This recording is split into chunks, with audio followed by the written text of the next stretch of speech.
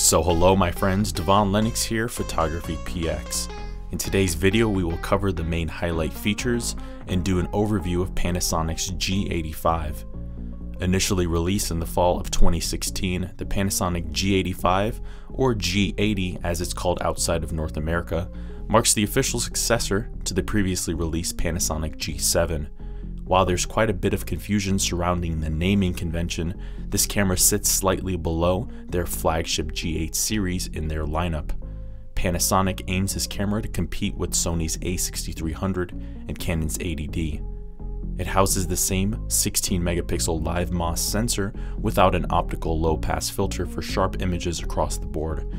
And even considering its smaller Micro Four Thirds size, it delivers a dynamic range that's directly equivalent to Sony's a6000, an APS-C size camera. It also provides a continuous shooting speed of 9 frames per second and a respectable 60-shot buffer. On the video front, this camera shoots 4K Ultra HD video up to 30 frames per second and 1080p Full HD video up to 60 frames per second. Like many Panasonic cameras, it also does away with the artificial video recording time limit, and it also obtains Panasonic's live 4K crop for in-camera transitions. For focus, it features a 49-point contrast detection system with Panasonic's DFD technology for superior point-to-point single-shot focusing. It also obtains post-focus, focus stacking, and face and eye detection as well.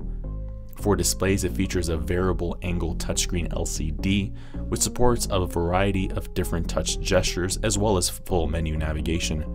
And it also features a high-resolution electronic viewfinder with a large 0.74 magnification. Physically, the camera offers a clean and straightforward layout, but provides the perfect amount of controls for its size.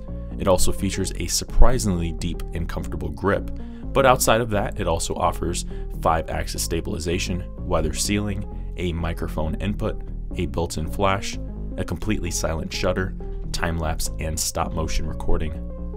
In the end, the Panasonic G85 or G80 is in many respects a miniature GH4 at a price point that's better suited for beginning multimedia shooters.